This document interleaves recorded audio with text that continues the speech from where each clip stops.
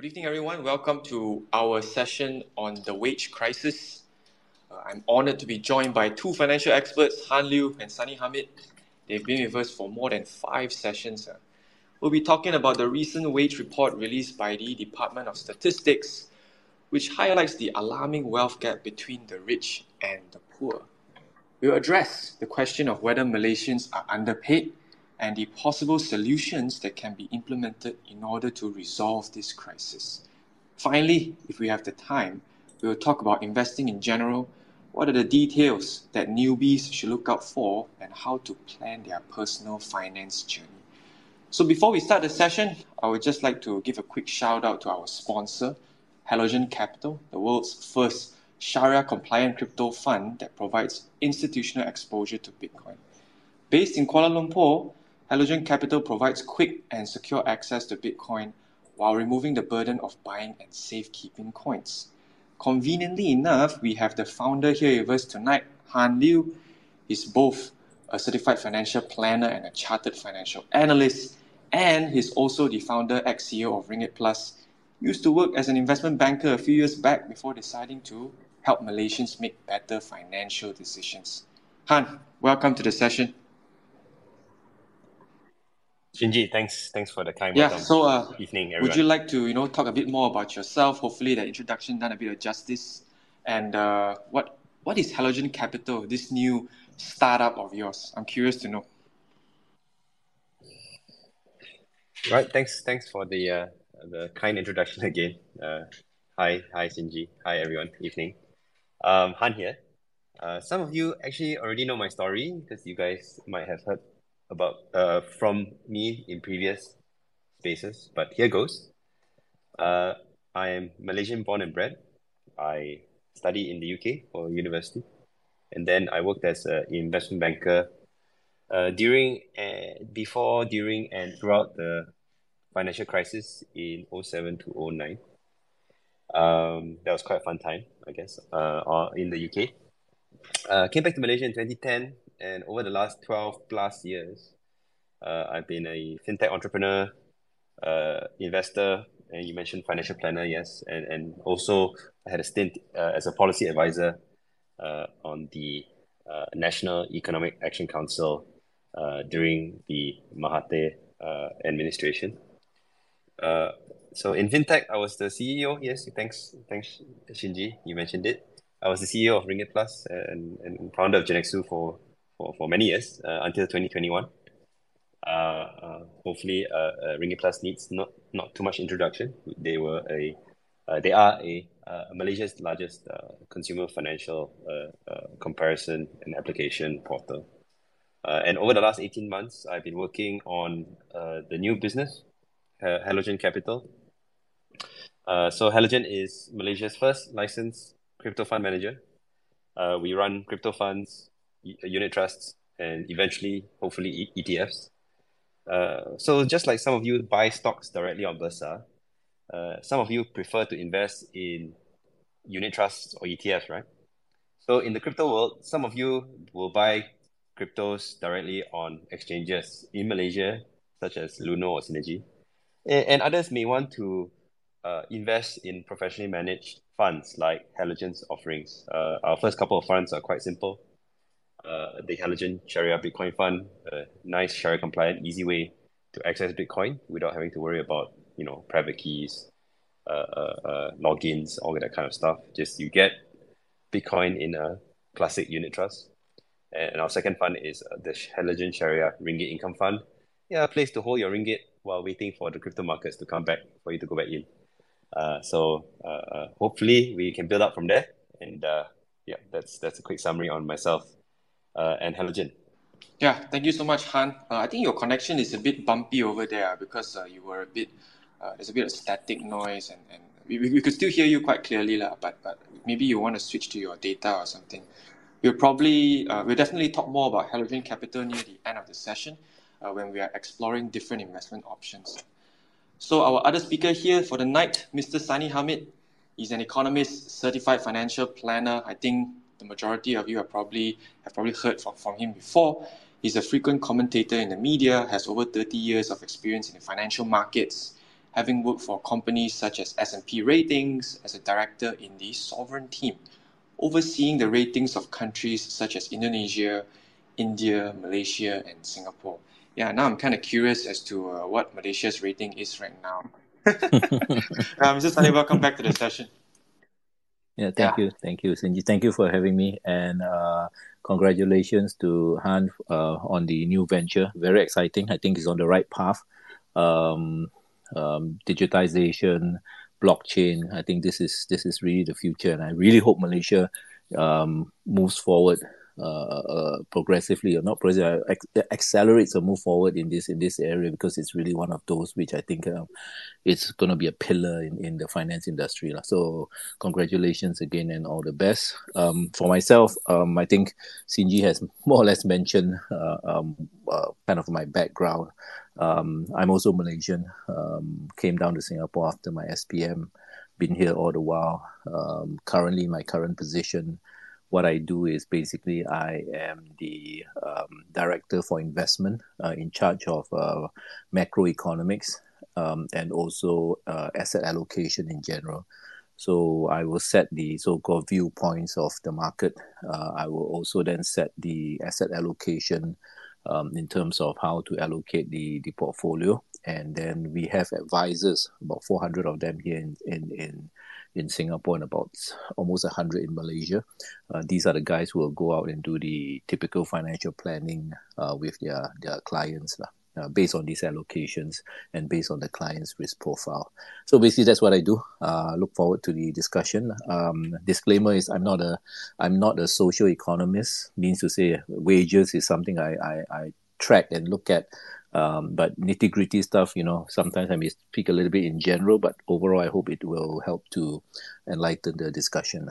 Yeah, thank you so much, Mr. Sunny, for the brief introduction, and also tagging along with your disclaimer real quick. Despite the qualifications of these two speakers, they are both certified financial planners. Yeah, nothing of what we're going to cover tonight can or be considered as financial advisor. So yeah, as you guys have heard, they are extremely qualified to tackle the major topics for tonight. And we'll dive straight into it. The recent quarterly wage report released by the Department of Statistics showed that the median salary of former employees increased from 2,400 ringgit to 2,600 ringgit year over year in March. So you guys may view the data in our Twitter space. We've pinned it right there. And while this increase looks good on paper, deeper analysis of the data paints a very different picture. So when we tabulate the data into a horizontal bar chart, we can see that 82% of employees earn less than 5,000 ringgit per month. And a staggering 35% of the population, more than 1 in 3 Malaysians, they have a salary of less than 2,000 ringgit per month. So the distribution of wealth decreases exponentially as the salary figure increases, but it abruptly skews towards the rich, i.e. those people earning more than 15,000 ringgit per month, which really just shows just how wide the wealth gap is between the rich and the poor.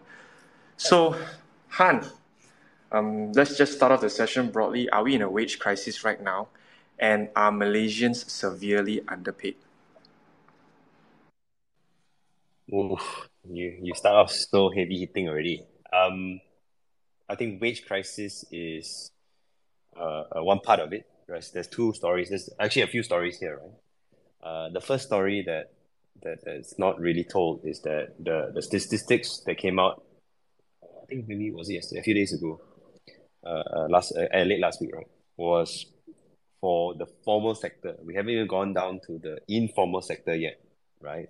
We talk the formal sector means people in full-time jobs or hourly jobs, but with gainful employment, right? And it was a survey, analysis of over 6 million people, but there are 50 million adults, right? So where are all the around 50 million people in the workforce, right? So where are the other 8 point something million?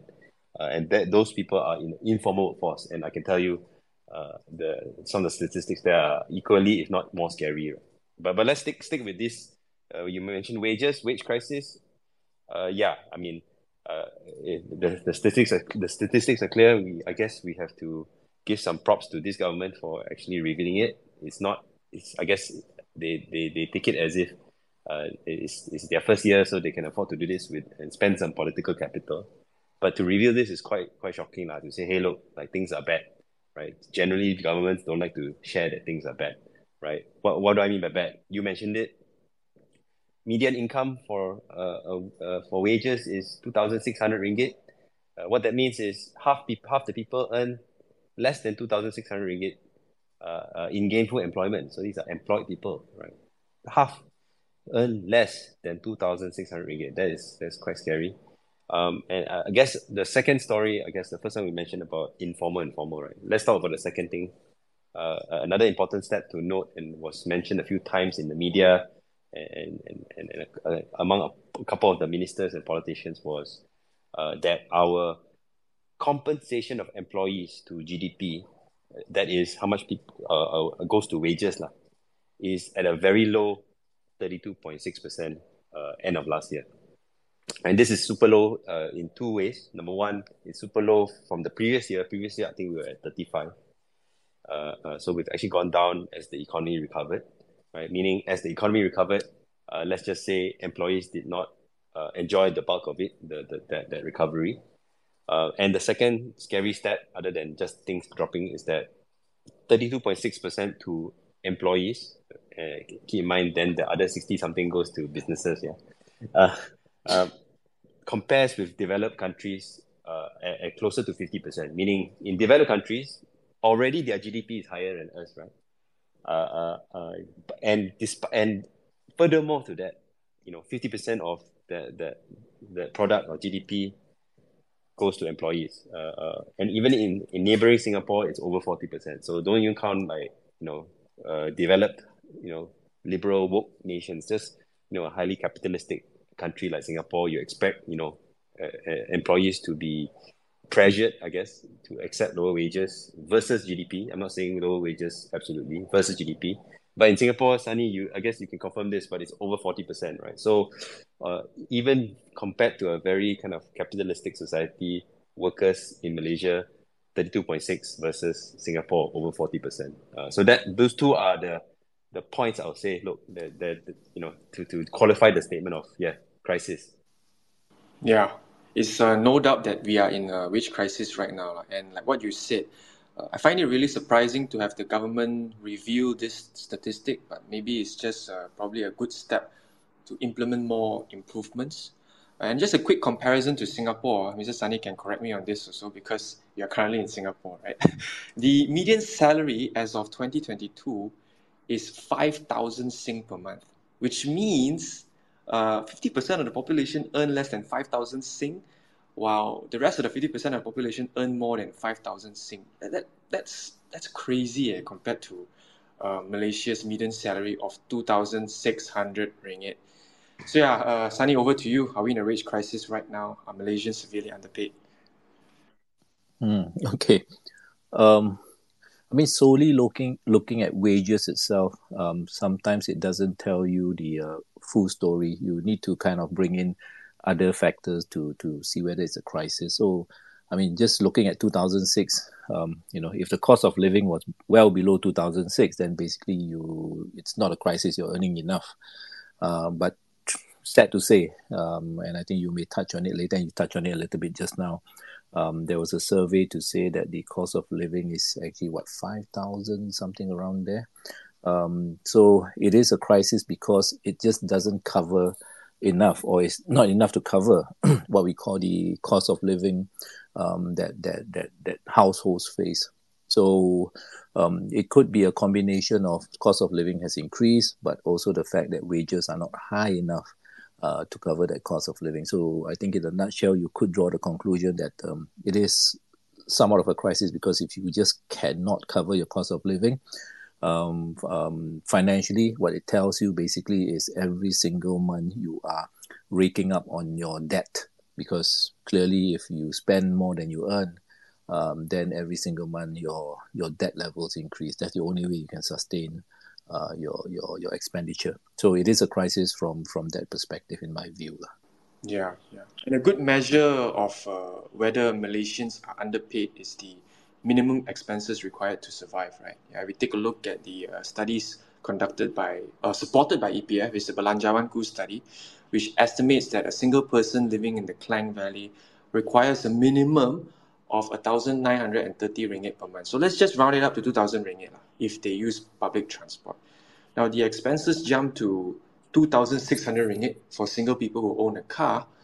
Meanwhile, Bank Negara Malaysia's recommended living wage is also pretty close at 2,700 ringgit per month as of 2018. But yeah, is this amount even enough to survive or not? 2.6k to 2.7k. Honestly, as a Malaysian right now, I don't think it's enough lah. So, what do you think, Mr. Sunny? At this salary, can Malaysians even afford to save?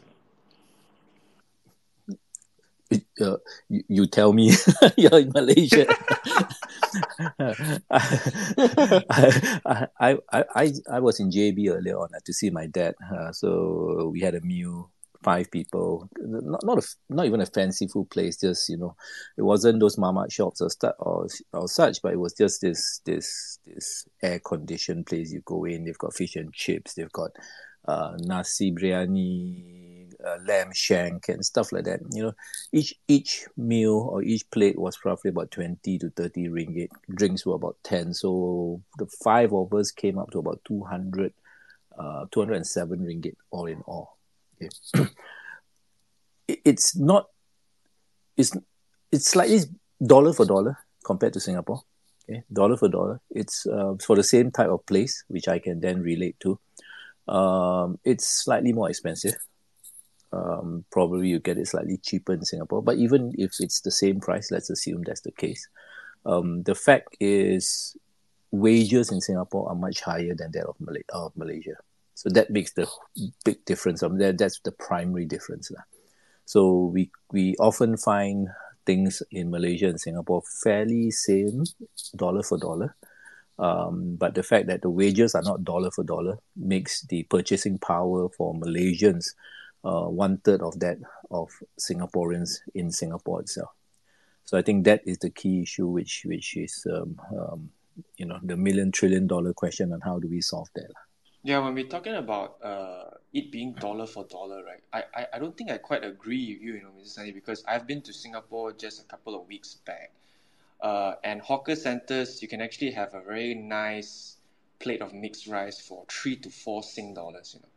I mean, in KL right now, if you want to buy a big plate of mixed rice with like 2 to 3 different vegetables, right, it can go to double digits already, easily 10 or even 11. Mm-hmm. So Right. I think that's a whole nother can of worms, right?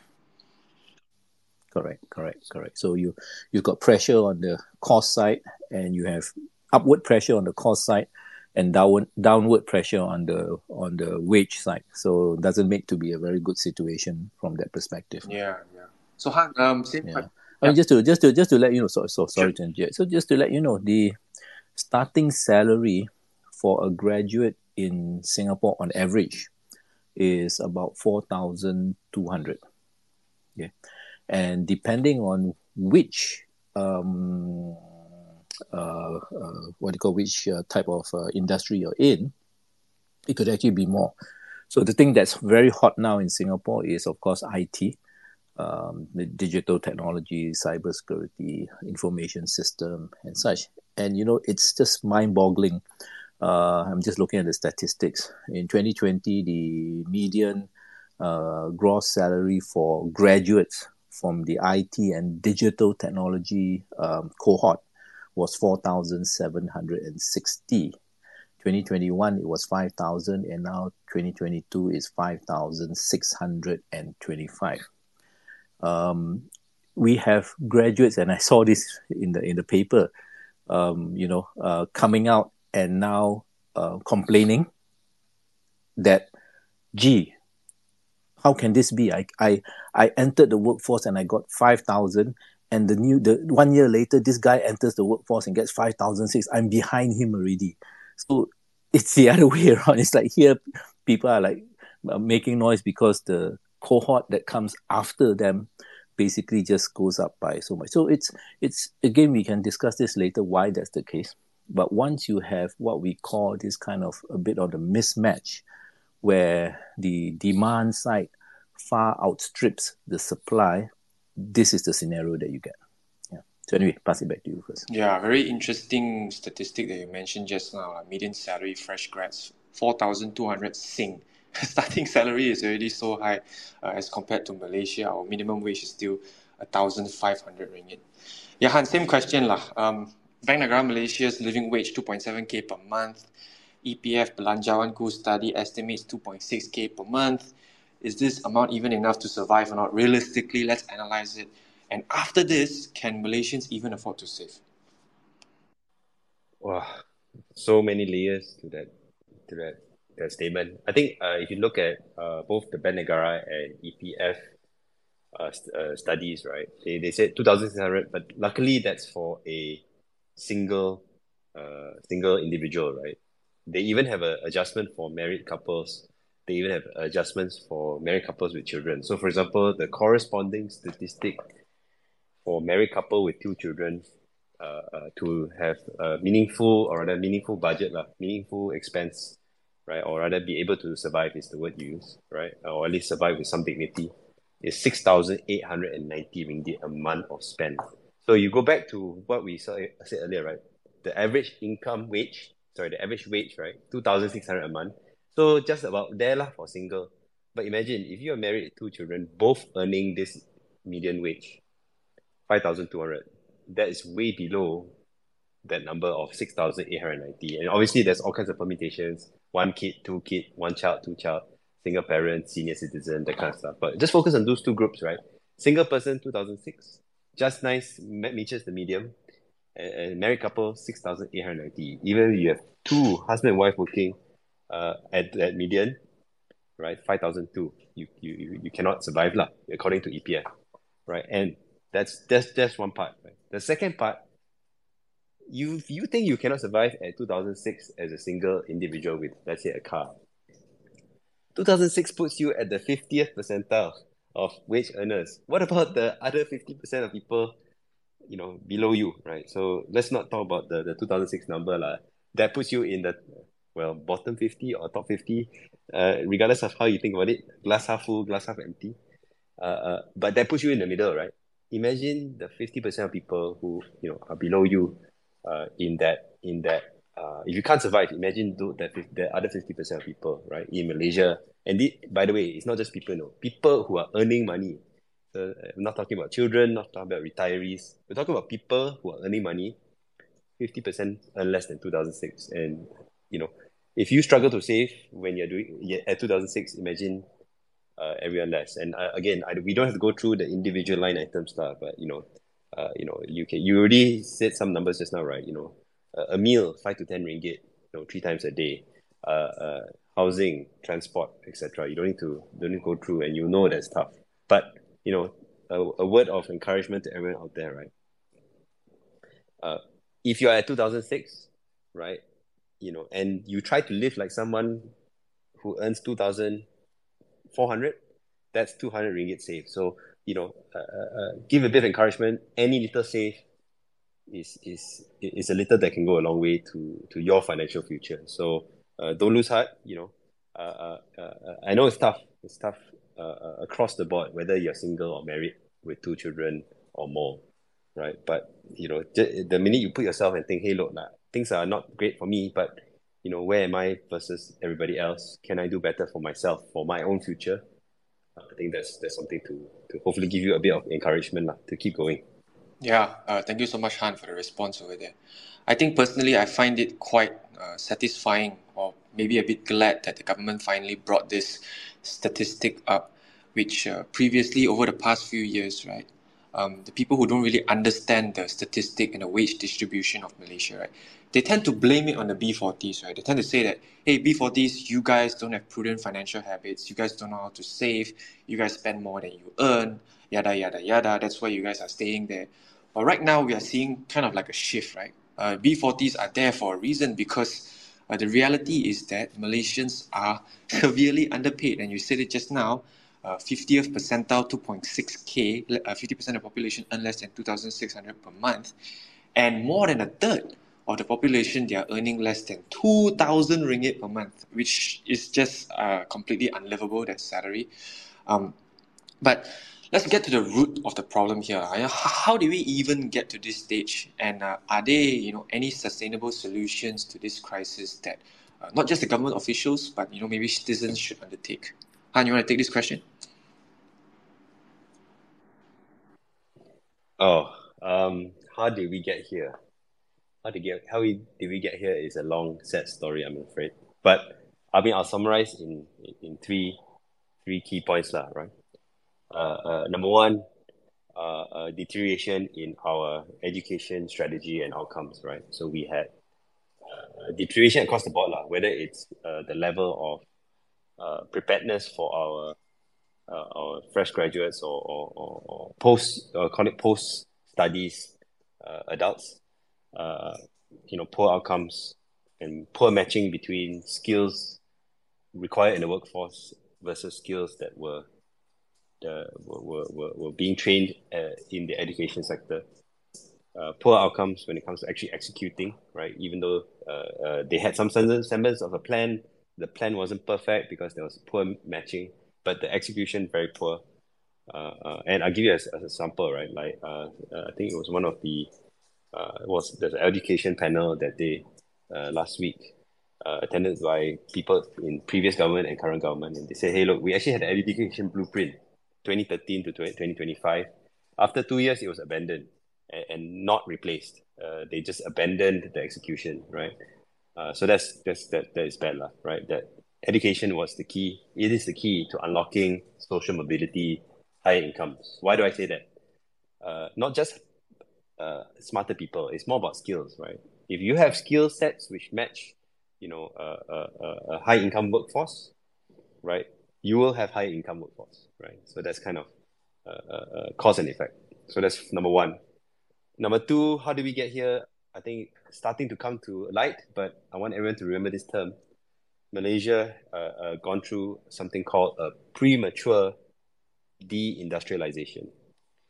What that means is it's actually okay to be less industrial of a country as you become a richer country, meaning you stop focusing so much on like building stuff, making stuff, and start focusing on driving, consumption, services. That means your economy is quite vibrant already. You can really afford to do all these things.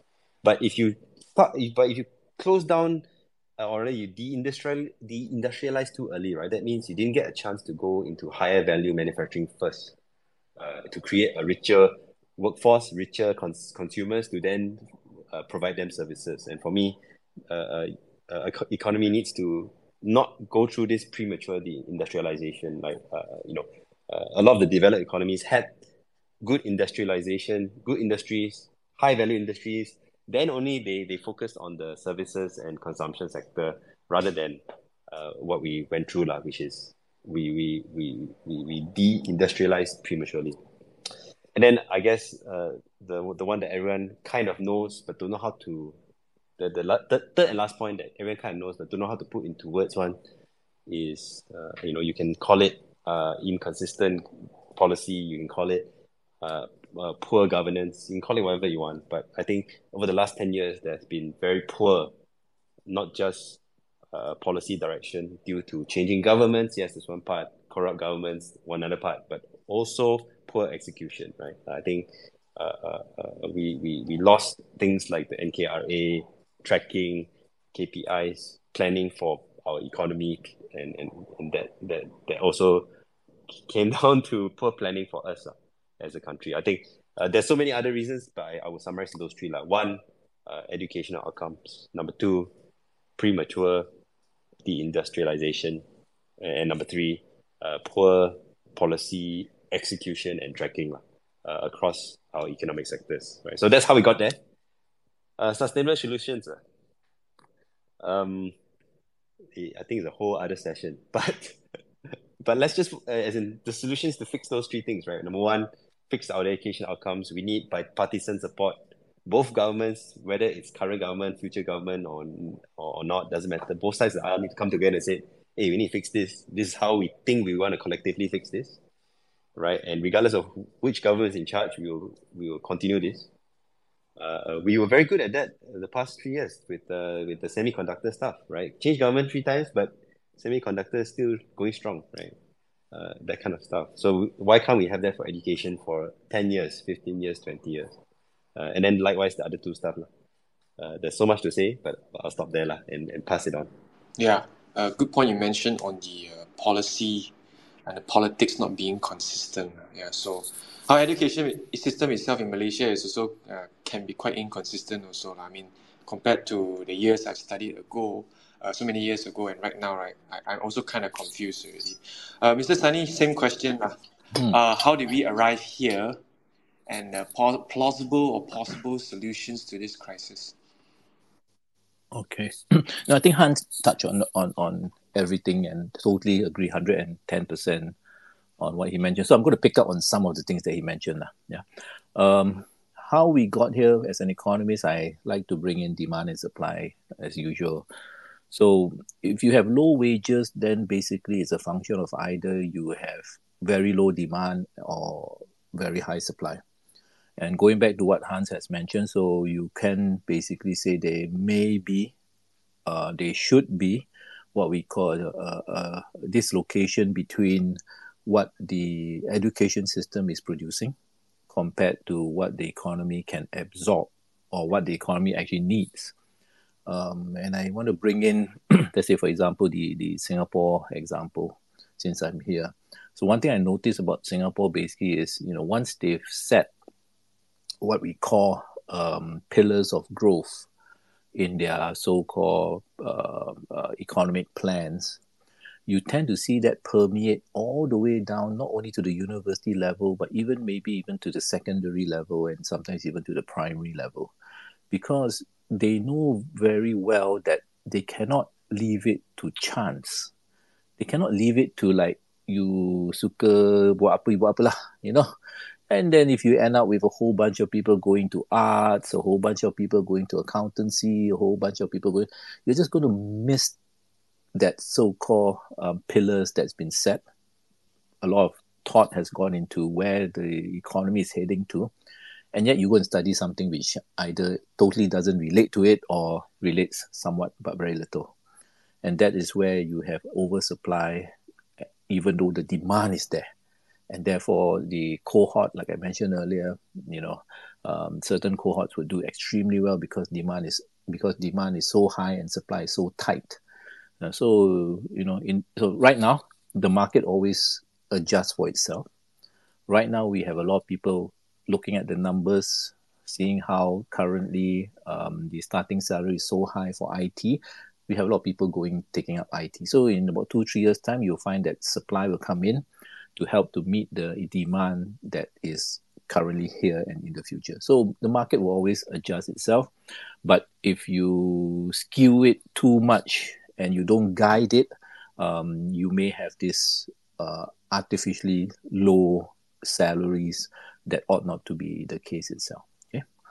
Number 2 is still on this subject, on the demand side. It could be also a case where the industries, and this one I stand to be corrected, the industries in Malaysia basically are not high value add. So basically, if you were to even get a job, it's just that it's in an industry where the pay is like that.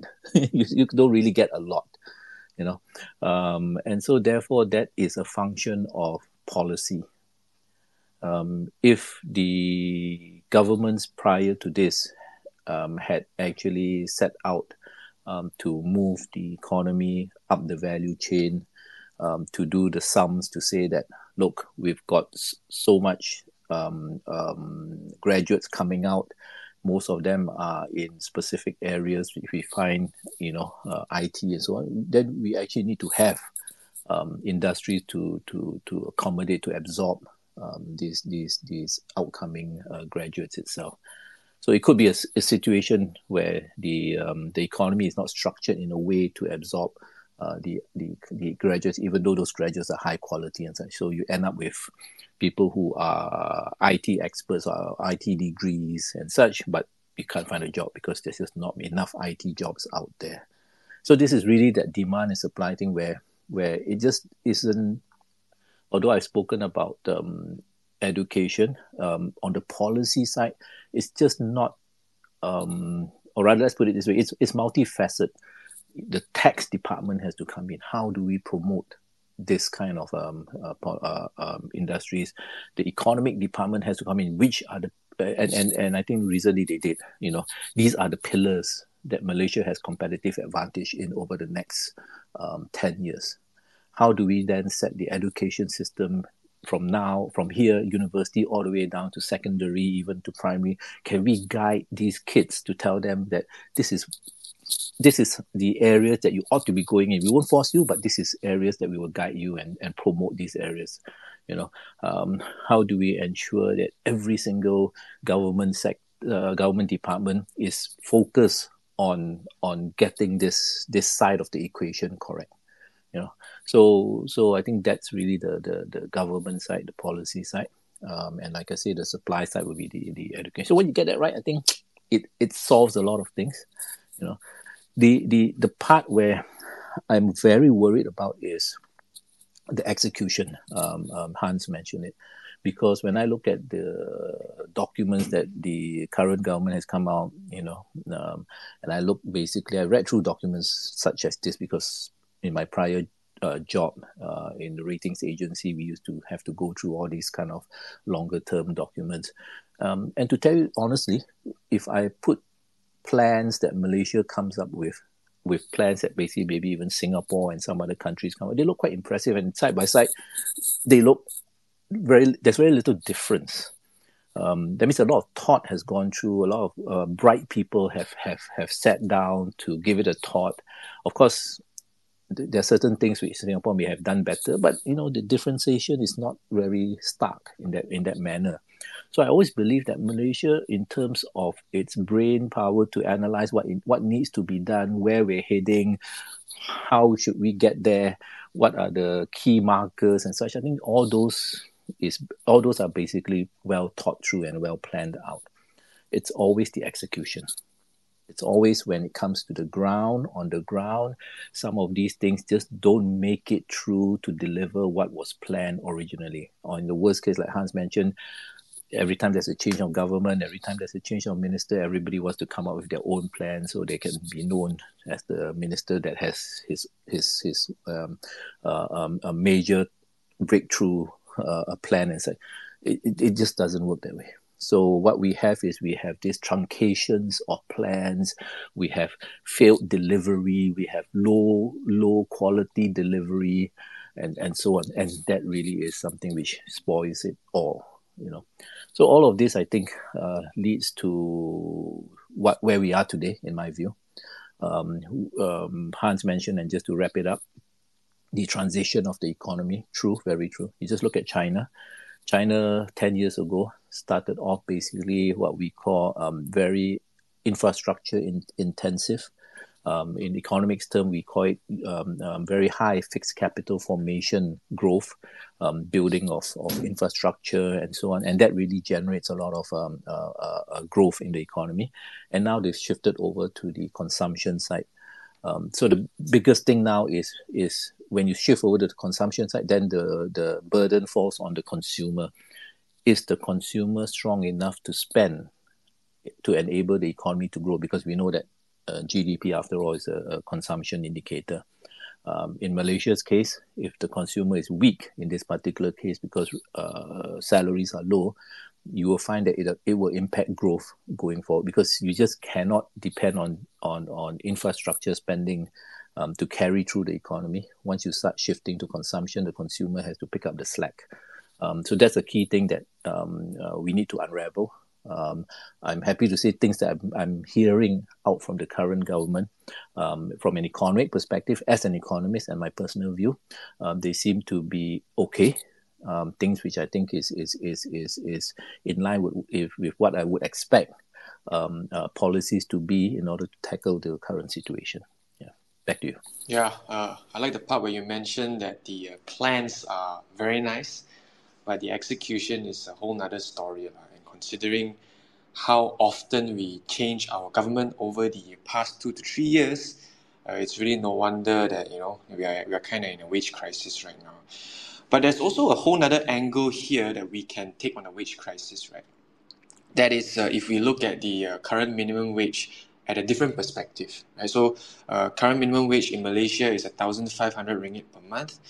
And correct me if I'm wrong, Mr. Sunny, Singapore, they do not have a minimum wage, right? Yeah, no Yeah, minimum so wage. here's the thing, right? That Economy Minister Rafizi Ramli pointed out. The issue is that employers use this 1,500 ringgit minimum wage as a reference, as an anchor for all the employees out there, including those people who are skilled and unskilled. Okay, so imagine this person is a fresh grad. He studied 4 years in Taylor's University, studied engineering. Okay, come out, he wanted to work at an engineering firm, and then the firm tells him that, hey, I'm going to pay you 2.4K per month. That's the fresh grad salary. And then the guy says, hey, it's not really fair. And then the employer says, it's very fair already, because if you take a look at the minimum wage, it's much higher than the minimum wage. So just keep quiet and work as hard as you can. So then we end up with, IT students being paid 2.4K, engineering students being paid 2.4K, lawyers, doctors, dentists, etc., the whole bag, or the whole job system, which is probably maybe the cause or the root of the wage crisis that we're seeing. Han, you want to take a bit of bite on this juicy debate over here? Yeah, very juicy, because I know economy minister Rafizi said it, but he didn't share specific. He shared very anecdotally. He didn't share any specific data to kind of prove his point, lah. And for me, I personally think, like if you look at the wages statistics for the first quarter, right? There's something interesting which I'm not sure everyone spotted, but I spotted it. So if you look at I added it to the chat here. So if you look at the chat at the bottom right corner of this space, you'll see what I spotted, right? Which is a huge bump from last year to this year in terms of salaries, right? And what you see is, sorry, for those who are there, I'll explain what it means. A huge bump where lots of people who are earning less than 1,500, for those looking, it's the orange dotted line. That was last year. Gets bumped up all the way above 1,500. So clearly, there's some impact to very low wage earner, right? Suddenly enjoying a minimum wage. And then you go, but what is the employer federation going to say? It's going to bankrupt a bunch of employers. Sure, it might cause trouble to some of the less efficient ones. But we look at contribution of GDP, right, to employers versus employees. That actually has not, the minimum wage last year did not change that in the way that you might think. In fact, it went the other way, which is less compensation to employees. So for me, the numbers don't really jump out to kind of say what our minister to prove what our minister said. So we'll take his word for it. But I can see where he's coming from. But one thing I'll say is, number one, minimum wage, I think probably net positive based on the results from last year. They should probably just keep on going this way. Set out a 10-year plan saying, okay, we're going to increase it 100 ringgit a year for 10 years. This minimum wage, and eventually it starts looking like a 5% increase or 4% increase, which starts looking like inflation, right? Which is I don't say fine, but it's one way to tackle this problem.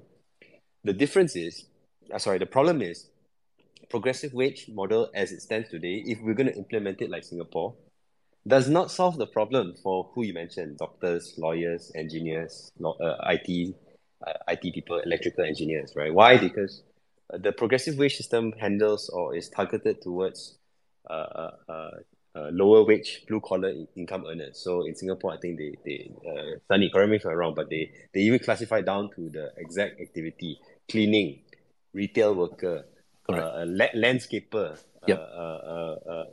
And then within the cleaning industry, they even specify where you're cleaning. Are you cleaning a toilet? Are you cleaning a table? Are you cleaning a window? Right? And for me, it's about I don't think the progressive wage system is going to solve the problem about highly skilled employees being underpaid. I think that one just needs better unionization, right? So that's kind of a different solution to the problem. But the progressive wage system will assist those who are currently very far down the wage scale, right? So the guys in that coming up from 1,500 to the 2,000 range? How do I get them further up?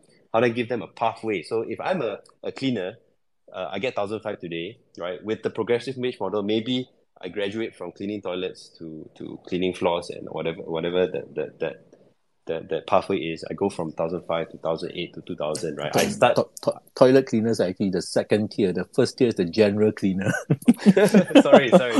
No problem. My knowledge of cleaning the cleaning ladder is not so clear. I also just found out. Yeah. But for example, like with the progressive wage model, there's a path towards skillful cleaners, if there's such thing. And I'll explain what that means. So for example, it's not just cleaner, right? We think of cleaners as just somebody with a cloth and a bucket, but no, right? There are those who can operate the heavy cleaning machinery, right? You've seen those either in a shopping mall or in a car park, right? Where it's large cleaning machines, right? And those people are slightly more skilled because they can handle that heavy equipment and they deserve higher salary. And I think that's what the progressive wage model is meant to do, which is say, hey, look, you have a pathway. You are a cleaner today, but there's a pathway for you to earn a higher income.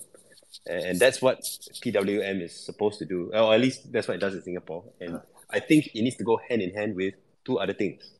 This continued increase in minimum wage, we do it progressively, gradually, not like last year, one shot, whack from 1,002 to 1,005. It's more like, okay, this is a plan, we're going to pause this year, but next year, for the next 5 years, increase 100 ringgit. So at the end of 2029, it's 2,000, whatever that number ends up being, plus progressive wage model, plus unionizing of highly skilled employees, right? Those people should not be outright taken advantage of, right? If you are a highly skilled doctor, lawyer, auditor, engineer, right? There should be protections for against employers who try to take advantage of you, right? Because you are a skilled employee, right? And you should start understanding that as a skilled employee, right, there is a global market for your skills. And I think for me, so far, based on last year's results, 2022, minimum wage went up, but yet compensation to employees as a percentage of GDP went down. So I'd say get the Employers Federation to the table, get the unions to the table with the government, three-party agree on something and agree on those three things, right? Minimum wage, progressive wage, a role of unions. So that's what I would say. Yeah, the minimum wage right now, it just seems to be doing more harm than good especially to skilled workers. Okay, because like what Economy Minister Rafizi Ramli highlighted just now, which I'm still grappling with it, is that the employers tend to use it as an anchor, as a reference. But for blue-collar workers, for low-skilled workers, that needs to be implemented. Mr. Sani, let's track back a bit. Let's talk more about the progressive wage system, which Han gave a glimpse just now. What exactly is it? Because you're currently in Singapore right now, and what is about all this toilet cleaner becoming expert cleaner, even having a PhD or whatnot? Yeah. Talk to us more about it. I mean, thanks to you, I've just done a bit of research on it. I mean, I wasn't an expert. I'm no expert now even, but I can just give you an example. Coming off where Hans mentioned the example of a cleaner. So what the progressive wage is doing is exactly what Hans says. It charts out a path for the individual worker to actually progressively get higher wage, but in tandem with higher productivity or higher skill levels. So on the cleaner category itself, at the very bottom, roughly at about 1,005 or slightly or below, you'll find that it's a general cleaner. So the general cleaners get that amount. Then about 1,006 or even 1,007 is where you graduate from being a general cleaner to what they call toilet cleaners / healthcare cleaners / a little bit more specialized type of cleaners. I think outdoor cleaners also falls in this second category itself. So you probably need some training, some special skills, in addition to the general skills, which means that you would have to go for training, your productivity would have increased. Then comes the third category, about 1,009, if I'm not wrong. That would be where you operate machineries. those people who sit on those small little vehicles which have spinning mops and so on and so forth. That one probably about 1,009, and then you go to the supervisory level, which is again slightly above 2,000. So basically, what progressive wage basically does is wages increase, but at the same time productivity increases. Because in economics, what you don't want is you don't want wages to increase, but productivity lags or even declines. Then you're going to have a big problem. The best way to explain this is to give you an example which people may be a little bit more familiar with, I hope, which is debt to GDP. And this is like government debt, hutang, as a function of GDP. So debt is the numerator, and GDP is the denominator, right? So basically, when people say governments take on debt, people tend to get worried because they say, "Oh, you're taking on so much debt." But as long as debt translates into productive use, or you use the debt productively, and you create faster growing GDP, then basically that percentage debt to GDP actually declines, despite the fact that you're taking on more debt. But because your denominator is actually growing much faster than your numerator, your debt to GDP actually at the end of the day goes down from 65% of GDP to 50 to 60% to 55 to 50%. So same thing with wages. Wages going up is not an issue as long as productivity goes up in line with wages or even faster than wages itself. Then you'll find that basically you have much more output, despite the fact that your costs have actually increased. So that's a good thing for companies and for the country at large. So again, agree with Hans. This will help the lower income guys bring up their salaries from that base level of 1,005 ringgit and so on. For the guys on the top end of the spectrum itself, I think unions are something, but at the same time, I think one other answer to it could be transparency of wages itself. Sometimes wages are sticky because of the lack of information. And that's why sometimes when we want to switch jobs, we keep on surfing the net, looking at what is the potential wages being paid in the competitor or the place I want to go to. There's even websites, I can't remember the name, Glassdoor or something, where employees will kind of tell you what the employer is paying and so on. So in economics, one of the things which prevents economies from moving to equilibrium is what we call wage rigidity of wage, or wage just becomes inflexible, less flexible, and one of the reasons is because lack of information. So all this talk about making wages more transparent across industries, like without naming names, I presume, will alert employees who are more skillful, who can better negotiate their wages, to then, when they make a move based on better information, and not just thinking, as we tend to always do, that I need to set my wage expectation lower when I move because otherwise they won't hire me. To be honest with you, once you have the skill, once you have that value, it's the other way around.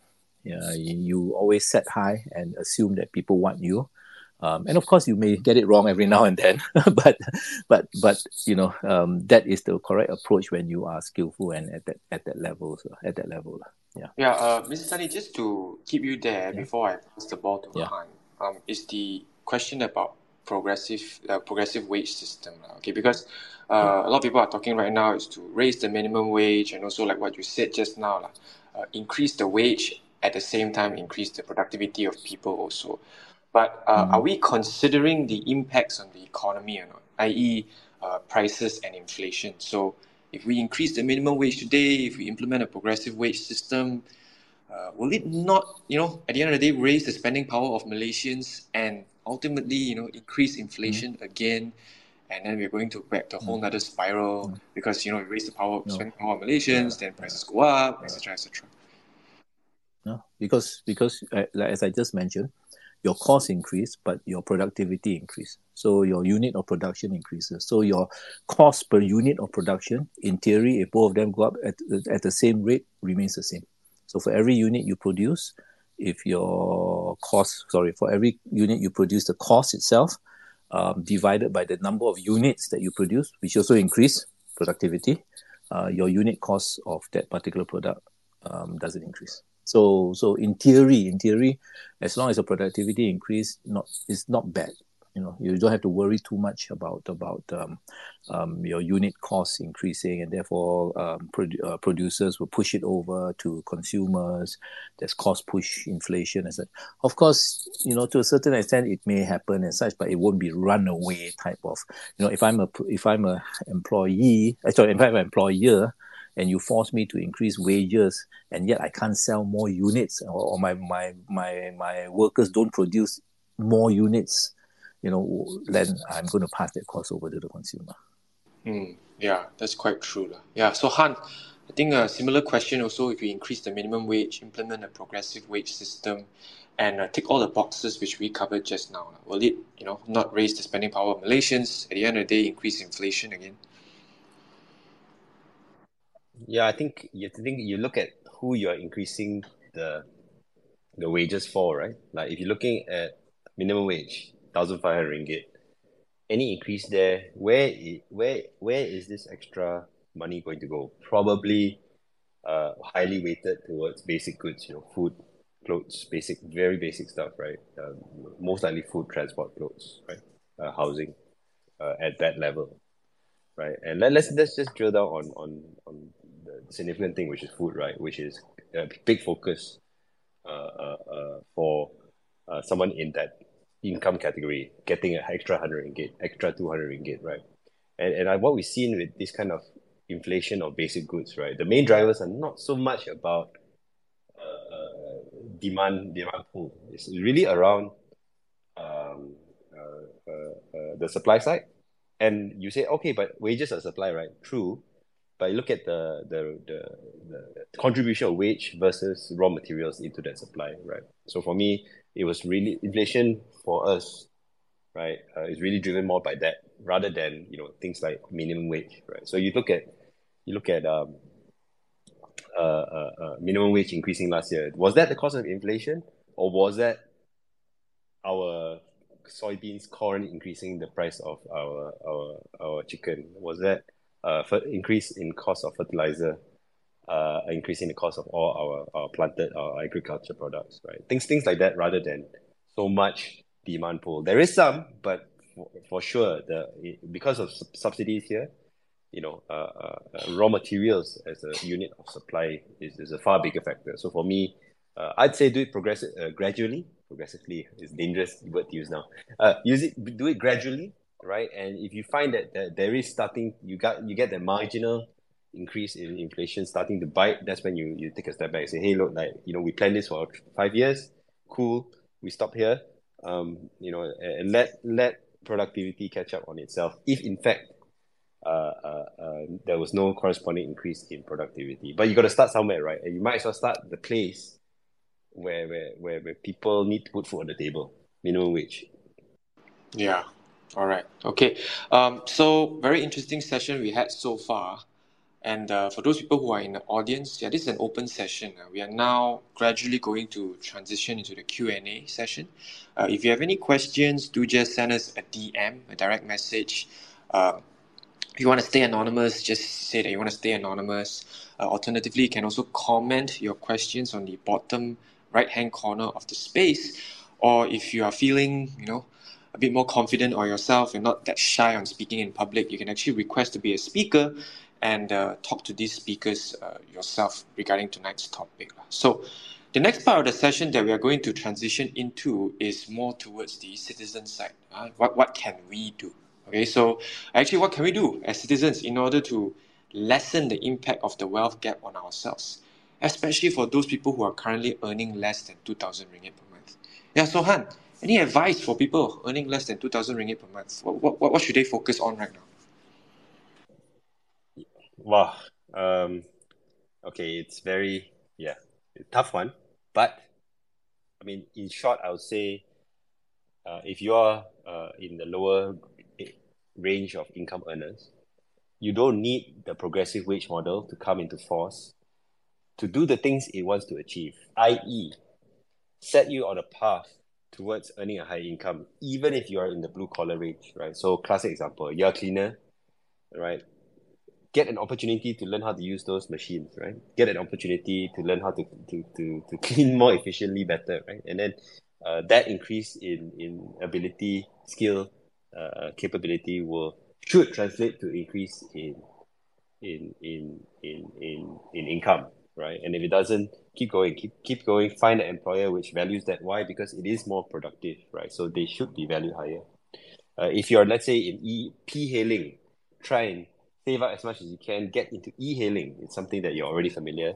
You get a bump up in income. If you're in e-hailing already, save up. Try and move up the categories. For example, like I know for a lot of the e-hailing providers, they have the basic category, then the next level up earns you higher income, then the next level up. So you don't need the PWM, the wage model, to be enforced for you to progressive wage model yourself, right? And if you're a retail worker, right, learn some sales skills, upselling, adds income to the business, which should translate to you. And if it does not, you can go and find another job which does, because there is no business owner who doesn't want more sales, especially driven by existing employees, right? So things like that, right? If you're a clerk or administrative person, learn stuff like basic accounting, or if not, then stretch scheduling, drafting, Excel, anything that gets you up the skill ladder. The whole point here is not for me to tell you what to do. It's more like in yourself. Like we talked a bit about progressive wage model, right, and how it aims to increase skills and increase productivity to increase your wage. Do that to yourself, right? Self progressive wage model yourself is is what I can say in terms of increasing your income from your current level, right? Doesn't matter whether you're in 1,500 to 2,000 to 2,500 ringgit to 3,000 ringgit level. You can do it to yourself. Don't have to wait for the government to implement it. Yeah, those are great points and examples you covered, which is, basically not to be stagnant. Yeah, in your current job, be it a blue collar or white collar job, always be eager to learn and upskill yourself, right? Do the progressive wage model on yourself. Learn to be more efficient in what you're currently doing, like what Hans said just now. And eventually you can either, negotiate a better pay from your current employer, or perhaps move to another employer that really treasures your efficiency. Yeah, Mr. Sunny, same question. Advice for those people who are currently earning less than 2,000 ringgit per month to lessen the impact of the wealth gap on themselves. You basically have two variables to play with, income and expenditure, right? So if you really want to survive, it's either you reduce your expenditure, and I know I'm going to get a lot of flack from everybody because it's just so difficult. A lot of these expenditures are very sticky. So Hans has really covered the answer, which is you probably have to try and find ways to increase your income. And I think this generation, although times are tough, you're lucky because there are multitudes of ways to increase income. Unlike my generation back then, when I was your age, no such thing as getting these side incomes from Grab or from even posting stuff on the internet and stuff like that. So there are many more ways. You just have to be sometimes innovative, and this may apply to people who have less skill sets. For people who have skill sets, who are more in the professional domain, then my answer would be increase those skill sets to make yourself basically indispensable, to make yourself marketable. When you reach a certain point and you feel that your employer is not paying you what you think you're worth, then look for a new employer. I know it's easier said than done, but I just give you the example of myself. I'm not a job hopper. when I like a company, I stay very long. I've stayed in 2 companies for 15 years, the current one, and prior to this, about 10 or 12 years. But in between, I have hopped, so to say, every 2 years. And because either I've come to a point where I said, okay, my skill set now allows me to be worth much more than I'm paid, and I know this company can't pay me, so I go and look for a place to go to. You typically, at my rule is typically I would go to foreign companies because I know for the lack of, I know maybe controversial and such, they tend to look more at skills. And therefore they are very open to, as long as you can show and demonstrate that you're skillful enough and such, you have the experience and so on, they will pay you, they can pay you basically. Okay. So sometimes you need to be selective where you go. And hopefully, I mean, again, with a bit of luck and such, you may be able to hop to a better job, better paying job itself. Okay. So these are things, and I have not done it, but I've seen also courses come out, like, learn cybersecurity over the 6 months, 9 months, 12 months, get a diploma or get a certificate. These are also things which you may also want to consider, especially if you're in the middle part, where you may not be a so-called, I won't say professional, but you've not invested so much so that you're entrenched in your job. You may still make a switch, and therefore you may want to switch to areas which in the coming second half of your career may provide you with much better prospects. So that's also one way of looking at it. So many ways. I guess it really depends on individuals. Yeah, the part where you mentioned on looking for foreign employers, right, is really self-explanatory. It becomes quite clear on why you went to Singapore for the past 20 or 30 years. When you're a Malaysian, it's looking for international pay. And I can tell you, it's really true. Foreign employers, especially Singapore, right, they are really looking into hiring talent. And for those people in the audience, if you feel that you have a lot of talents that could be of use, maybe you can try applying a job in Singapore and, work out a deal, work from home, live in Malaysia and spend Singapore's salary. That's the dream. You can basically live pretty much like a king over here already, right? So, I mean, that is actually a good point in this way. That who was it that mentioned that to me? I can't recall, but someone was saying that, and it's quite true, when they spoke to Malaysians working here in Singapore, and they were asked, what pay cut would you take to work back in Malaysia, basically? And the majority of them said 2/3. So basically, if you gave me a job in Malaysia, which is 2/3 of what I earn in Singapore, I'm willing to go back and work out of Malaysia, or rather work in Malaysia, not the same job in Malaysia itself, as long as I get 2/3. So I guess it's something which my company itself had experienced. We had a lot of Malaysian employees, not a lot, but basically we had Malaysian employees who during COVID went back to work in Malaysia. And of course did what we call the so-called work from home kind of arrangement.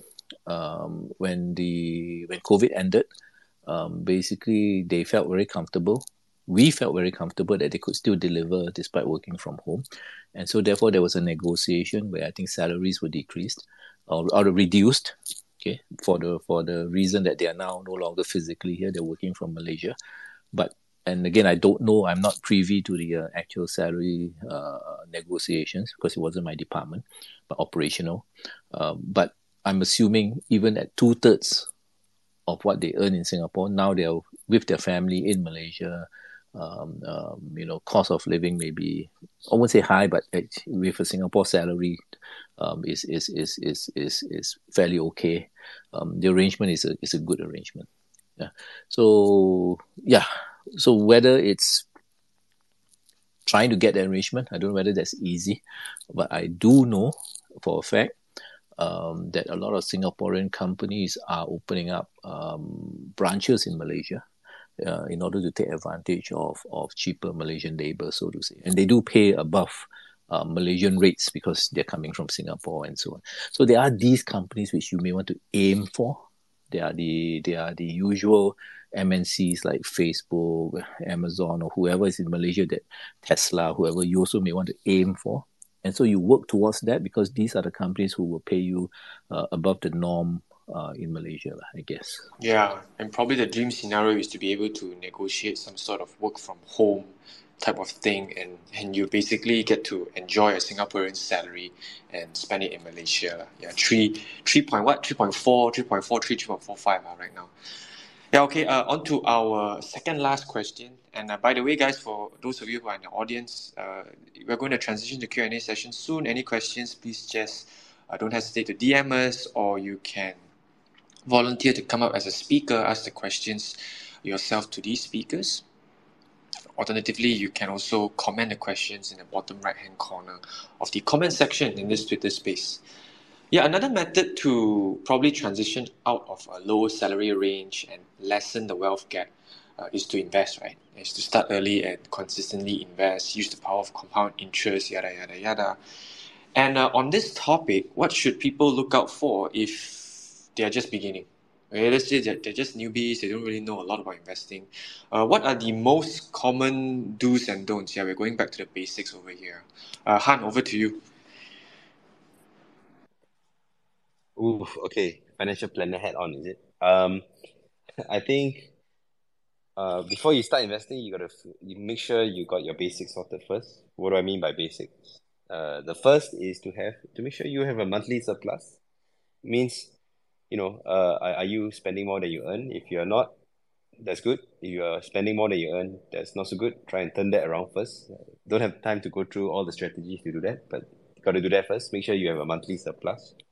Why do I say that? Because you start investing without a monthly surplus, soon you have to sell your investments to fund your deficit, right? So then no point investing. So first, make sure you have a monthly surplus. Second, with that monthly surplus, make sure you have a cash reserve first.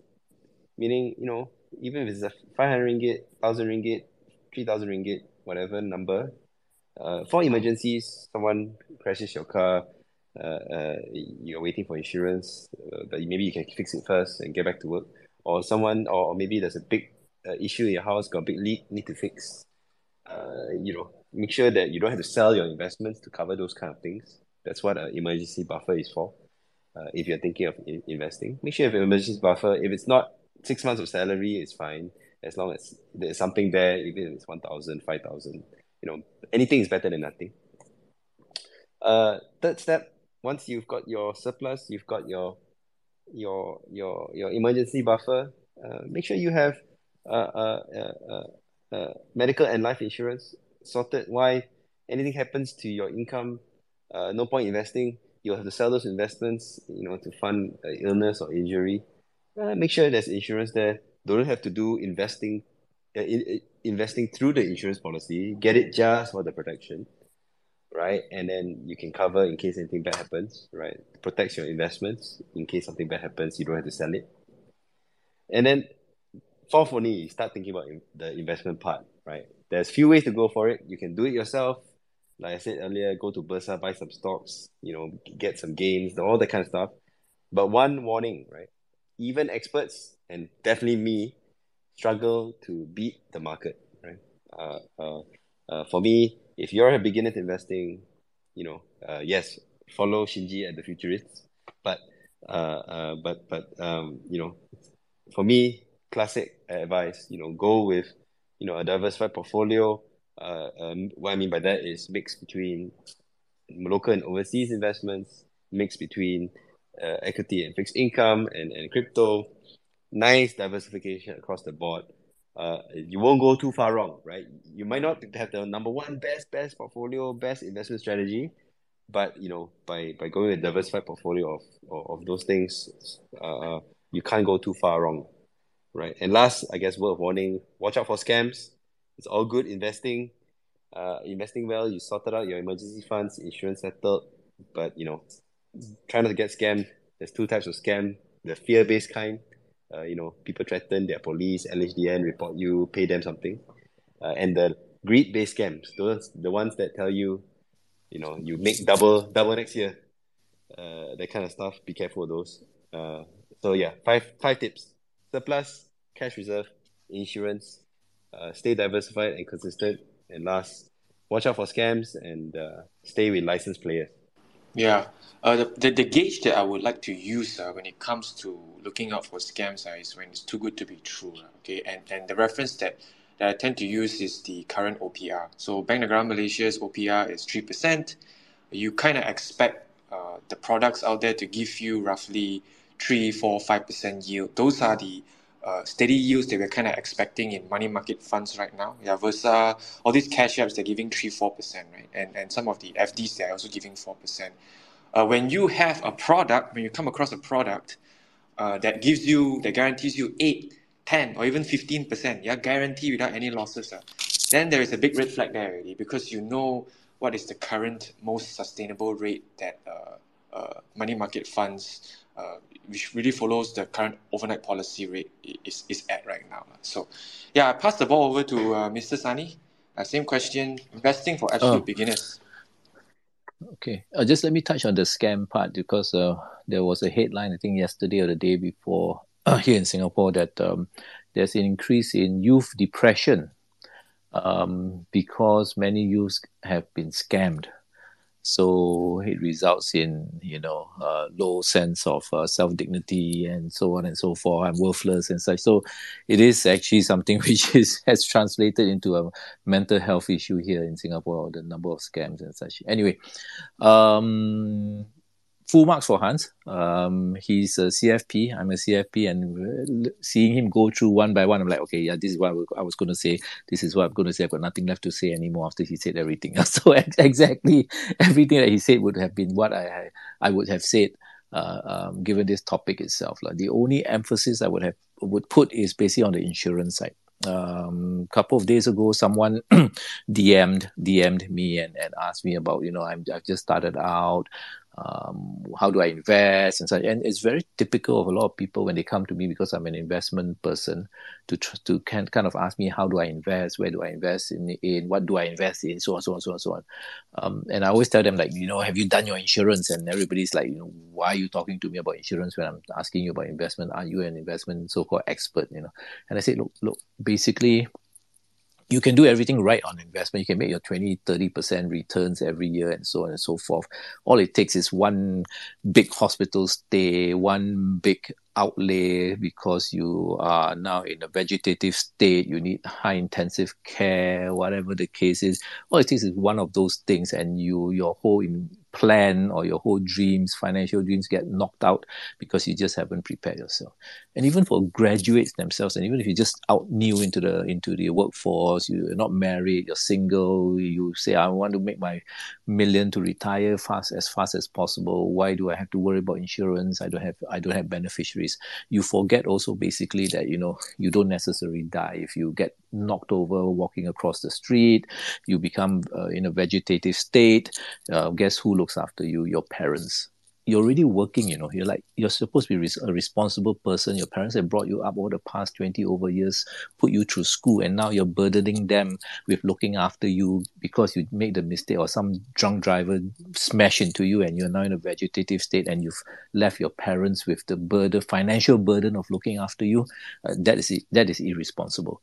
So go out there, prepare yourself for, TPD, total permanent disability. If you die off, it's fine, but if you don't, that's going to be very useful for your parents. Prepare yourself with your hospital plans so that you don't get stuck with a huge bill that's going to throw off your financial objectives and so on. So do place a lot of emphasis on this part when it comes to protection and such. I just wanted to re-emphasize that part, but every single point that Hans has put out is valid points overall. Yeah, make sure for those of you guys who have not looked into insurance yet, maybe now may be a good opportunity. We're not selling you guys anything. We're not insurance agents over here, so just go and Google search, find an insurance agent. Try to at least have a medical insurance so that, touch wood, in case you are dealt with a very heavy hospital bill, you don't have to, like what Hans said just now, liquidate your investments in order to pay off such a huge sum. Because, looking at how prices are so high across the board right now, yeah, going into a hospital is definitely going to bite into your pocket. Yeah. So our last question of the night is actually towards Han's new startup, Halogen Capital, which according to the website is the world's first Sharia-compliant cryptocurrency fund, provides institutional exposure to Bitcoin. Yeah, Han, so let's talk about Halogen Capital a while here. Let's take a couple of minutes. What should investors know about this fund if they are interested in learning more? Can they actually invest in it already? All right, thanks for the shout out, Shinji. Yep. We are Malaysia's first licensed crypto fund manager. So we're fully licensed by the SC. For Sunny's benefit, it's equivalent to LFMC in Singapore. So a licensed fund management company. Here we call it CMSL, Capital Market Services License. We have specific approval to run basically crypto unit trusts. So our first one is very simple. It aims to invest substantially in Bitcoin. So I don't want to use the word Bitcoin tracker, but it gives you a sense of what it is. And for those of you interested, it's currently a wholesale fund, which means you need to be a sophisticated investor. And the minimum entry is 10,000 ringgit. It is the world's first Sharia compliant Bitcoin fund. As far as everyone's told me, I haven't found any which are not. But yeah, so happy to answer any more questions. This is just the start. We've got a few more products to come. Loads more on the roadmap. The objective, I guess, is to make crypto investing, not just trading, but investing, safer and easier for everyone, individuals and institutions. Yeah, so Han, the common probably misconception about crypto is like, it's volatile and, quite a lot of people still thinking that it's a scam. But we covered this in quite a few of our sessions very briefly previously about how, investing a tiny bit into crypto assets can actually reduce the overall volatility of your portfolio. Would you like to elaborate a bit more on that? Sure. I think the thing about crypto is there are two main risks. I guess there are many risks, but the two main risks that people like to focus on is number one, market risk, right? So you mentioned volatility, you mentioned large drawdowns. But these if I say the word risk, investment expert will hear the word volatility and then they'll know exactly what to do with it, right? What that means is I size it up within my portfolio, look at the correlations between the asset class and other assets in my portfolio. If there's low to negative correlation, then actually a little bit of that asset, despite the high volatility, adds a lot of value to my portfolio, right? Because you're thinking, hey, in times where there's lots of distress in the markets, this asset might go the other way and vice versa. But in the long run, I should get a pickup, right, on a risk-adjusted basis. So you might end up, with 1, 2, 3, 4, 5% of crypto in your portfolio, with a lower risk, lower volatility in your portfolio, yet a high return, which is for me the holy grail. And the other risk, I guess, a lot of people are concerned of when they talk about cryptocurrency as an asset class. Mind you, I'm talking as an investing asset class, not as a not as a kind of specific asset, against things like monetary debasement, what's the word to use? Self-governance and stuff like that. It's purely as an investing asset class, right? A big concern, big risk is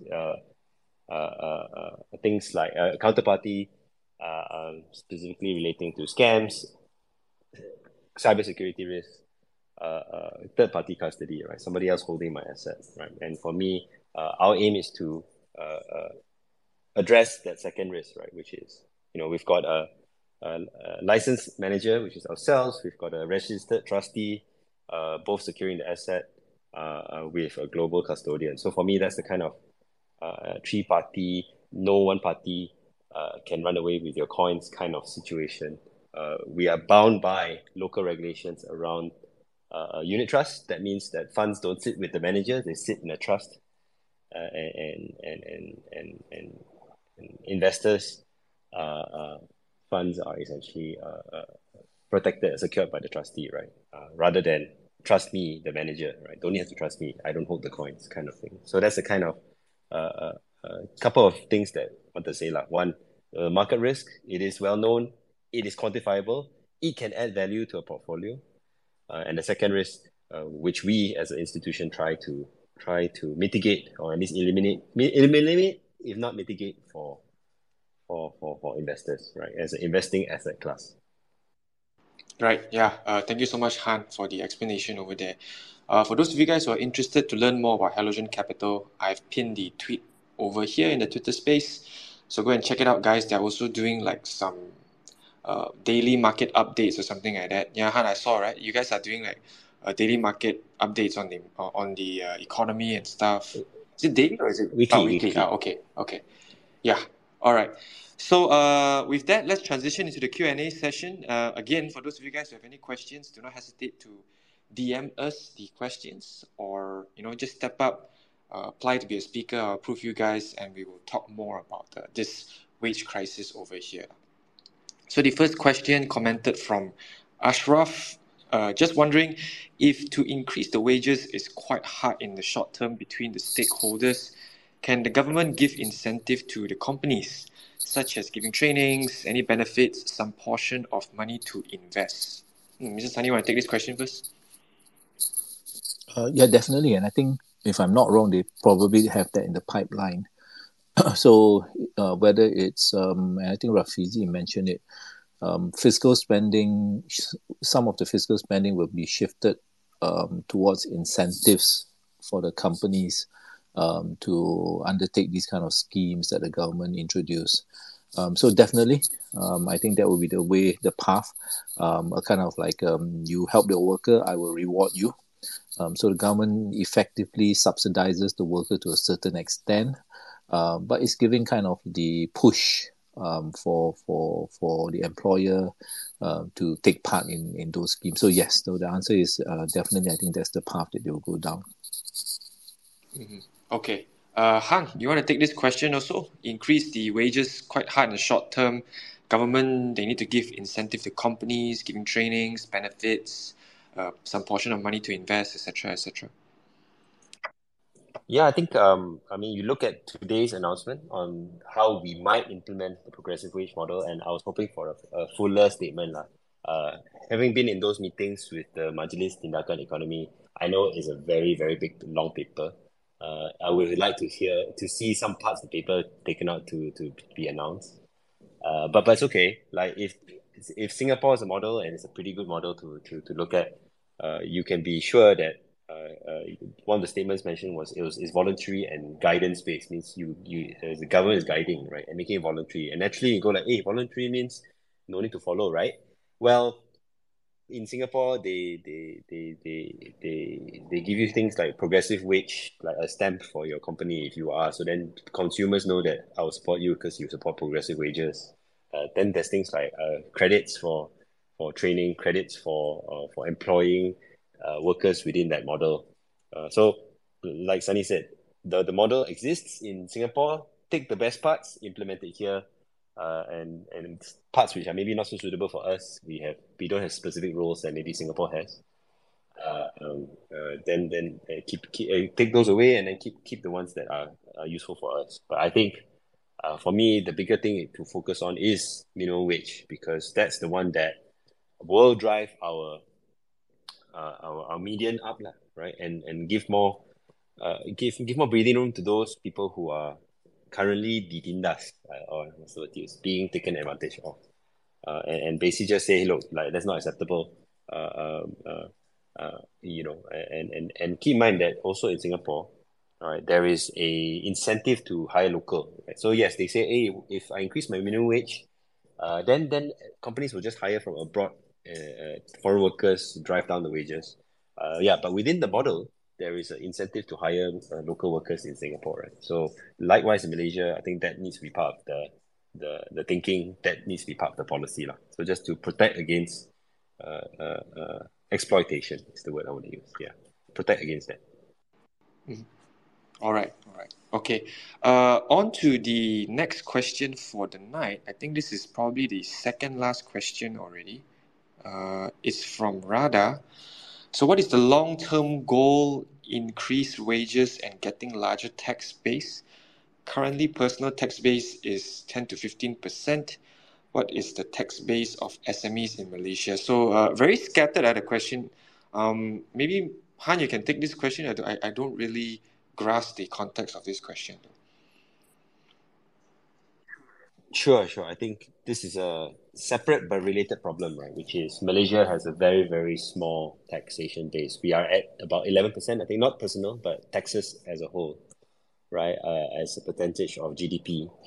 So for me, I think minimum wage might not help so much, but because our minimum wage is not close to our personal income tax wage threshold right now, which is closer to 4,000 ringgit, right? If you count all the reliefs.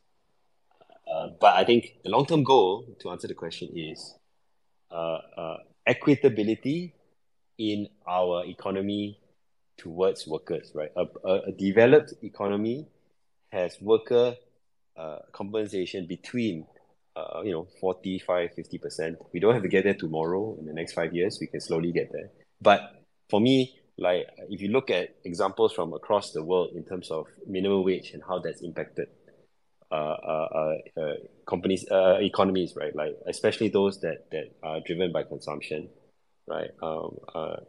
Progressively increasing the minimum wage, actually, whether it's correlated with or causing stronger economic growth in those countries. For me, staying at a low wage is kind of it's a downward spiral from there, right? How low can you go, right? For me, just watch inflation, yes, but we need to increase our minimum wage gradually, right? And that should be a positive impact on our economy due to increased spending, increased social protection because people are able to save, all right? And that should provide a ballast for our economy. So, and that increases taxes. But I don't think that's the end goal of doing this, to increase the tax base.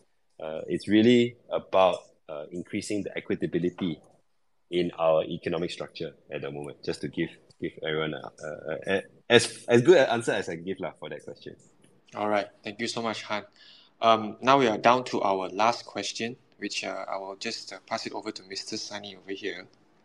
How much are wages affected by cultural or psychological makeup? Wow.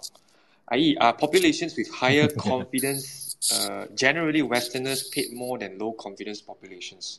Wow, this is quite an interesting topic because I think it's true, I think Westerners, they get paid more than us. Yeah, but pass it to you. What we say, pandai cakap. Yeah, pandai cakap. Well, it's not, well, let's put it this way, as long as you can speak well, communicate well, sometimes it makes up for the lack of skill compared to another candidate. Another candidate may have a better skill set than you, but if the other candidate cannot at the interview, or at least cannot argue his case on why he should deserve the job or why he should deserve higher pay, then it boils down to communication. So yes, I agree. One of the biggest mistakes in my life, which if I had can turn back the clock and turn around, would be actually this.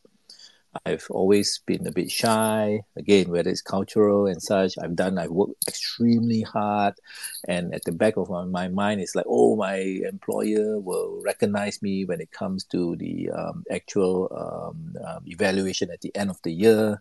And then what happens is I get disappointed because I don't get as much as I think I deserve, and my colleagues, sometimes I kind of sense they get paid more, and then I submit my resignation because I want to join another company, and the other company they recognize my worth, and all of a sudden this employer says, stays back, I will match whatever this other company is paying you, and I'll match even a little bit more. And I'm like, why didn't you do that at the very beginning? So instead I had to go and threaten to resign and throw in my resignation letter before you. So yes, it is an impediment that we probably culturally face, and it's something that we ourselves need to overcome. self-confidence, lack of confidence that we are worth, and we should demand what we are worth. Because it is an important part of this whole thing about career, advancing our career. I think long gone are the days where we just sit back and hope that people recognize our capabilities. We have to market our capabilities, basically. Yeah, words of the wise over there. And make sure you... Yeah, after kena for so many years, then words of the wise. Thank you. Comes with age, Mr. Sunny. Better to learn a bit of qualities from the angmos over there to be able to be more, outgoing, talk a bit more about your talents, to promote yourself in order to go out of the lower salary bracket. But yeah, But like what I say, I mean, I had the privilege, and also had the blessing to work with foreign companies. First company was actually Malaysian in Singapore, but thereafter it was, I'm just going to go through very fast, American, French, back to American, then after that British / Australian, and then back to basically American, and now Singaporean. But you see, in between, it was basically a lot of foreign companies where, again, from the work-wise, they do recognize your work. They are able to pay. But that I would have probably gotten more, I would think so, if I had marketed myself a lot better. Basically. Yeah. Okay. If we could reverse the time, you would have... if you were 25 years old right now. But yeah, I think that brings us close to the end of our session already. Let me just really do a quick summary of what we've covered in this close to 2-hour session. It's been really enjoyable, yet another insightful session. So yeah, it's no doubt that Malaysia is in a wage crisis right now, with our median salary of 2,600 ringgit per month. Half of the population is earning less than this amount, while the remaining half earns more than this amount. Really highlights the very wide wealth gap. Okay, the solutions to this crisis is to gradually implement a progressive wage system. That means you increase your productivity while increasing your salary. Focus to raise the minimum wage first to ensure that those poorer people have enough to support themselves, and also enforce consistent policies and education. Yeah. When we move on over to citizens, what can we do in order to lessen the impact of the wealth gap on ourselves and transition into a higher salary bracket? Well, first of all, learn to upskill yourself. Okay, never be stagnant. Learn to be efficient in whatever you're doing. Always be eager to learn. Yeah. Then after that, start to negotiate a better pay with your employer if you feel that you deserve a better pay. Okay, better to raise the issue up. And ultimately, if you don't get the pay that you want, maybe try and look for an employer that appreciates your current talents, or just go and apply a job with Han or Mrs. Sunny. Maybe they will appreciate your talents. Okay, if you have a talent in one of the areas that they're currently working on, or maybe just work in Singapore. There's a 3 times higher currency compared to Malaysia. Another method to transition out of the lower salary range is to start your investing journey right. Okay, and a lot of people, they tend to just jump right into investing straight away without considering the fundamentals. Yeah, the first fundamental that Han mentioned just now is to ensure that you always have a monthly surplus. If you're currently spending more than you earn, you should first figure out how to spend less than you earn. Okay, then work on your emergency funds. Have at least something in order to cover for an unexpected event. The norm is to have roughly 6 months of your salary, but if you have about 1,000 or even 5,000 ringgit, that's good enough. At least it's better than nothing. Next is to have insurance. This one is what a lot of people tend to skip. At least have a medical insurance so that, touch wood, anything happens to you, you don't have to pay a large hospital bill. Then the last step is is when you start to consider investing into different types of assets, etc., etc. And especially if you have a sum of money and you really don't know where to invest after you tick all the previous boxes already, do not hesitate to consult a financial planner. Yeah, these two speakers over here, I think they are accepting direct messages, or you can just message us. We are not financial planners, but we will direct you to one. Okay. So I think that really wraps up the entire session for tonight. I will pass the last words to both of these speakers. Han, any last words for tonight's session? Yeah, I think just given tonight's kind of title is wage crisis, right? It can be very disconcerting. It can be very demoralizing, demotivating to hear all this, right? So sorry if I made you feel that way, but I think like not all is lost. Just remember, you are in control of your own future, right? Your income may not be where you want it to be, but you can do something about it, right? And if you feel exploited by your employer because they don't value your skills, despite increasing, just remember, right? A smart business owner will reward employees which bring value to business with their skills. So, continue increasing your skills, you can make a difference to this race crisis. It's not something that you can't do anything. Remember, we are all part of this, median, right? We all make up this median, meaning we are on either the left or right in the middle of this median. So we can do something about it, each in our own way. So keep fighting, guys. And as always, as Shinji said, my DMs are open. Just shoot me something. Got a question? If I can answer, I'll answer. If I cannot, I'll maybe point you to someone who can answer. Yeah. So thanks again, Shinji, and thanks everyone for listening. No issue. Mr. Sunny, last words for tonight's session for the youngsters. Okay. Yeah. No, thank you very much for mentioning the youngsters. Yeah. Go and have a thorough look at the current latest economic plan, the Badini, was it transformation plan or economic plan and such. Identify the sectors that the plan has put in place to be the so-called anchor sectors for the economy over the next 5-10 years. What I've seen so far in the short period of time that this government has come into power is that they are modeling themselves based on a few key countries. One of them is like Singapore. So good things we follow, no issue at all. That, having said that, that would mean that capital, infrastructure, everything will be focused on those sectors itself. And I told you about the example where IT in Singapore now is just so hot that salaries increase way above what the norm is. It's really high, but it's even higher than that. So what I'm trying to say is, if things go according to plan, these sectors boom, there could potentially be a shortage because, again, those, I don't think everybody's going to focus on these sectors. So if you're there, there could be a so-called demand and supply imbalance. So if you're lucky, you would actually benefit from that. And you can rise extremely fast when you're there at the beginning, because I've seen it before. Singapore, in terms of being a financial sector or center, I was lucky to a certain extent to be at a point where it was booming.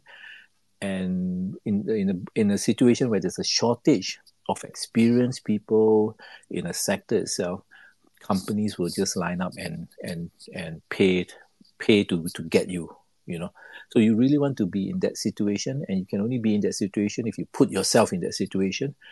So study the plans well, make a plan yourself, and then it will probably narrow the odds in your favor that you will do well in the future, inshallah. Yeah, thank you so much for the points over there, Mrs. Sunny. And I hope you guys enjoyed the session. And if those people in the audience, if you guys could do us a small favor, just give these two knowledgeable speakers a follow. It really just takes 2 seconds. Click on their profile, then click follow. And at the same time, right, follow us at the Futurist as well. You wouldn't want to miss all the financial content that we post. So, all right, guys, thank you so much for joining. Once again, thanks so much, Han, Mrs. Sunny. Goodbye. Good night. Stay safe out there. Thank you.